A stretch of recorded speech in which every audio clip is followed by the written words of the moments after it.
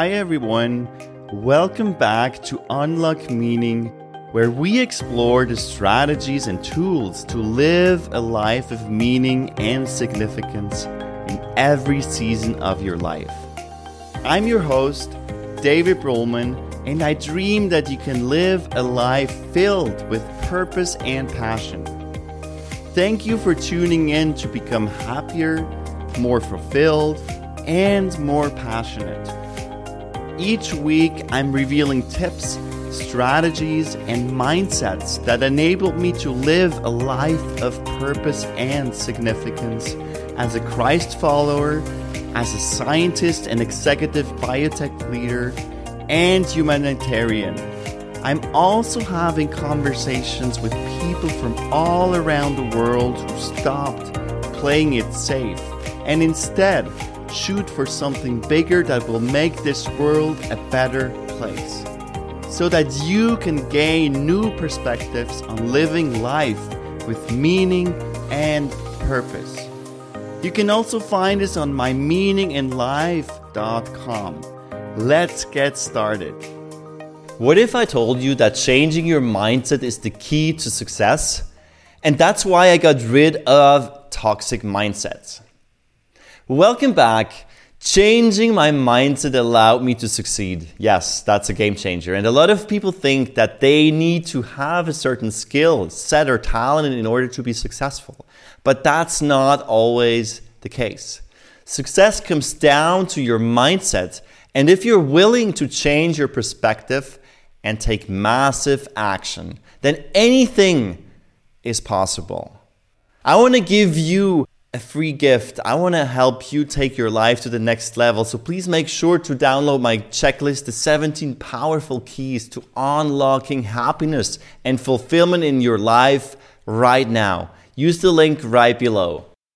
But there are a couple of mindset obstacles we have to overcome to reach our full potential. So let's look at a couple of obstacles. Obstacle number 1, you have the wrong mindset. You know, God wants to do new things with your life. As He presents His plans to you, He will give you dreams that may overwhelm you. And by the way, if you've not watched it, there's the previous video about the 10x vision. So go have it a look. It will appear somewhere here. It's so important to have a big vision, but that's not enough. You need to have the right mindset. And it may overwhelm you. And they will force you to trust in God rather than your own strength. If you're not ready to launch yourself with a leap of faith, you'll stay on the launch pad and you will not achieve your moonshot. To live the life God wants to give you and the one you are longing for, you need to adopt the right mindset. And to quote Steve Magness, an expert on health and human performance, mindset matters. The lens through which we analyze the world influences everything. When Peter received his visions from God, he felt overwhelmed, but he was ready to embrace the change. He did not hold on to his usual customs, and you too must be willing to let go of your routine and get ready for the new things God has planned you. Because God asked Peter to eat food he had never eaten before. He could have said, "No, I will not do it." But he was ready for the new thing that God was about to do. So it comes down to adopting what we call a growth mindset. In the words of Carol S. Dweck, people with a fixed mindset, those who believe that abilities are fixed, are less likely to flourish than those with a growth mindset. And Simon Sinek said it well. He believes in the importance of adopting a winning mindset too. He said, leading with an infinite mindset in an infinite game really does move us in a better direction.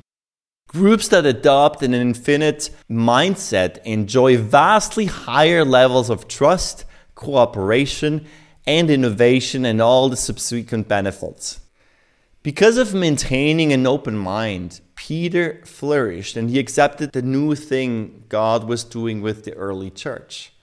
And when the conservatives of the church criticized him for eating with Cornelius, a Roman, a pagan, somebody who was not Jew, he said, if God gave the same gift to them as he gave to us when we believed in the Lord Jesus Christ, who was I that I could stand in God's way? What a powerful statement. Peter's growth mindset enabled him to see what other people couldn't and allowed him to help them understand God's plan.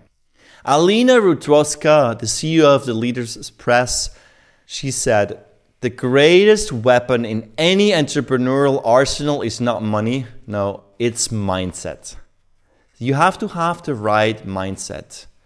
Now here's obstacle number 2.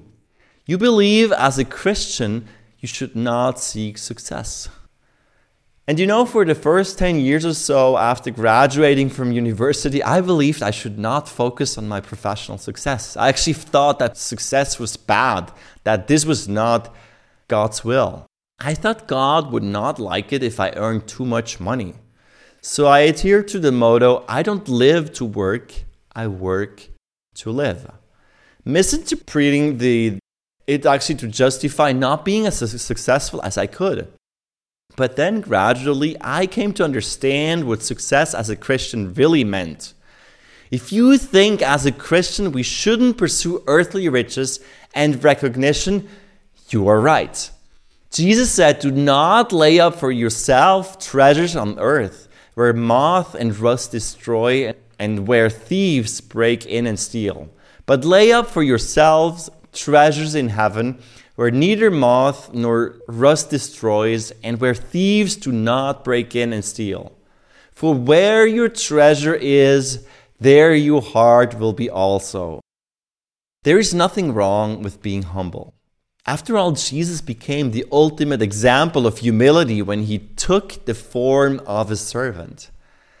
But what we must carefully distinguish is the difference between humility, which Merriam-Webster defines as the freedom from pride or arrogance, and false modesty, merely pretending not to want wealth or recognition. Being humble means that you are seeing yourself rightly, not lowly, and surrender your rights for the sake of others. But there is nothing wrong with success either. In fact, the Bible mentions success many times. In the book of Joshua it says, this book of the law shall not depart from your mouth, but you shall meditate on it day and night, so that you may be careful to do according to all that is written in it. For then you will make your way prosperous, and then you will have good success. The book of Proverbs says, in everything you do, put God first, and he will direct you and crown your efforts with success. So God does want us to be successful. Therefore, the question we must ask ourselves is, how does God define success? After reading the Gospels and the book of Acts, I get the feeling that God wants his mission here on earth to take off. So he wants this mission to be successful because he painstakingly prepared the disciples and then sent the Helper, the Holy Spirit, to provide them with optimal conditions to excel. There is no hint of him playing it safe or avoiding success. Instead, he wanted to restore everything and all people to be saved and to come to the knowledge of the truth. In the same way, God wants your life to have the biggest impact possible. As Paul said, brothers, I do not consider that I have made it my own, but one thing I do, forgetting what lies behind me and straining forward to what lies ahead, I press on toward the goal for the prize of the upward call of God in Christ Jesus. So Paul dedicated his life to winning the prize of truly answering God's call. He didn't play it safe either. He wanted success. He wanted to win the race. And I know I've competed in many long distance races in my life, and I can tell that you must seek success to do well. Likewise, in our walk with Christ, we must strive to follow His lead with excellence. I encourage you to adopt a godly view of success. What would this type of success look like in your business? How could you achieve it? If we truly follow Jesus' formula for success, we forego personal recognition and focus instead on saving people and restoring creation. As Paul concludes, to Him be glory forever. If our success gives all the glory to God, it is healthy. If we pursue personal recognition, we mistakenly adopt this world's values. The third obstacle is you have negative thoughts and self-talk. So stop for a minute and jot down what you're saying to yourself right now. Are your thoughts kind and encouraging or harsh and demeaning? I invite you to take an honest assessment of your self-talk, because doing so has the power to change your trajectory. And Mahatma Gandhi said the following: your beliefs become your thoughts become your words, and your words become your actions. Your actions become your habits become your values become your destiny. If you continually tell yourself, I don't have what it takes, you can always be certain that you will not succeed. But if you believe you deserve a great life, you probably will achieve it. But if you don't believe that you deserve a great life, you will sabotage it. You will not manage to improve your situation. So you must improve your inner narrative to experience a positive outcome. But how do you do this? To quote Benjamin Hardy, first you want to change your environment to change your mindset. Begin visualizing and imagining your desired future. Affirm powerfully to yourself that you're going to achieve that future. This means you sometimes have to fake it before you feel it. When God promoted Joshua to lead the Hebrews, the once bold man actually panicked and told himself that he wasn't qualified to take on such a big responsibility. God not only encouraged Joshua, but He also told him how to overcome his negative thoughts. He said, this book of the law shall not depart from your mouth, but shall meditate on it day and night, so that you may be careful to do according to all that is written in it. As Joshua meditated on God's word day in and day out, his thoughts became more positive, and he realized that God was with him. And then God said, be strong and courageous. Do not be frightened and do not be dismayed. For the Lord your God is with you wherever you go. And as a consequence, he became confident and bold. And Joshua lived a spectacular life, beating 31 kings for the glory of God. And Joshua's daily practice of meditation altered his inner dialogue and eventually his trajectory of life. Instead of listening to his doubts and giving in when he was afraid, he vanquished his negative thoughts with God's help. The fourth obstacle is this: your values don't align with God's. God wants you to be successful. Therefore, achievements in your job, investments, or other ventures are not wrong, as long as your values are congruent with God's. Your intrinsic motivation must be putting God and others first, and not personal glorification. And Paul encourages us to do everything in love. He understood that you needed to be on your guard, because we easily drift, and sooner than we think, our values stop aligning with God's. To quote the author of Proverbs, who said, people may be right in their own eyes, but the Lord examines their heart. You'll find a myriad of Christ-following successful people in business, politics, education, and arts and media.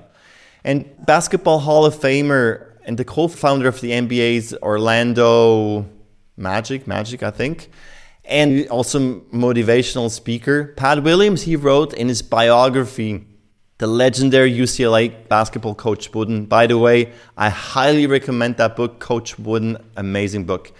He said Coach was the same man regardless of circumstances. He was consistent.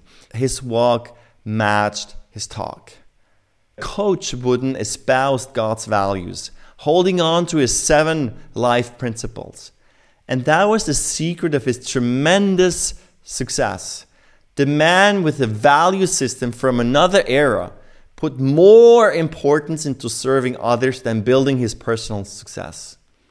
Coach's humble spirit and his grateful attitude are truly rooted in his faith in God.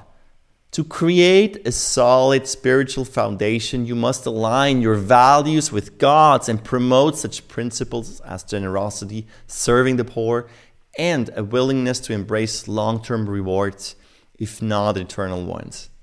Just start small, one step at a time. Develop a habit of regular giving to your church, to your charity, organization. Align your values to God's value. And the next time someone asks if you have a spare change, give it. Obstacle number 5, you have the wrong vision.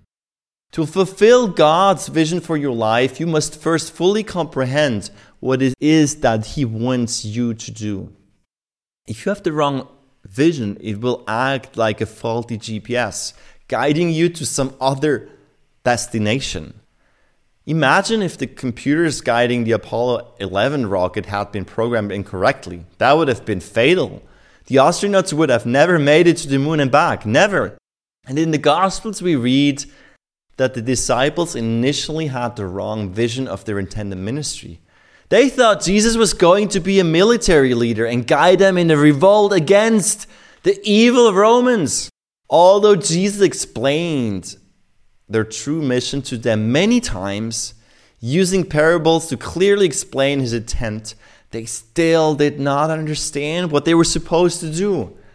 It wasn't until the disciples received the Holy Spirit on Pentecost that they knew they were tasked with spreading the good news throughout the world. Once they comprehended the correct vision of their ministry, they were able to achieve it. So having the correct vision for your life is vital to you if you want to achieve it. And as self-help guru and author Napoleon Hill said, whatever the mind can conceive and believe, it can achieve. And this is what the latest science of future self concludes. Research shows that the more connected you are to your own future self, the wiser decisions you make here and now. And here is the challenge. You must be clear about what God has planned for you to accomplish to achieve it. So thank you so much for tuning in. Make sure to grab my free checklist right below here. And thank you for subscribing, for your likes. And I love reading your comments. Thank you so much. And I'll see you on the next one. Thank you so much for listening to today's episode. When we respond to God's calling, we find true joy and meaning. We have amazing resources waiting for you on our website, mymeaninginlife.com. If you've enjoyed today's session, please share it with your friends on your socials and help us review it on the platform you found us on. See you next time.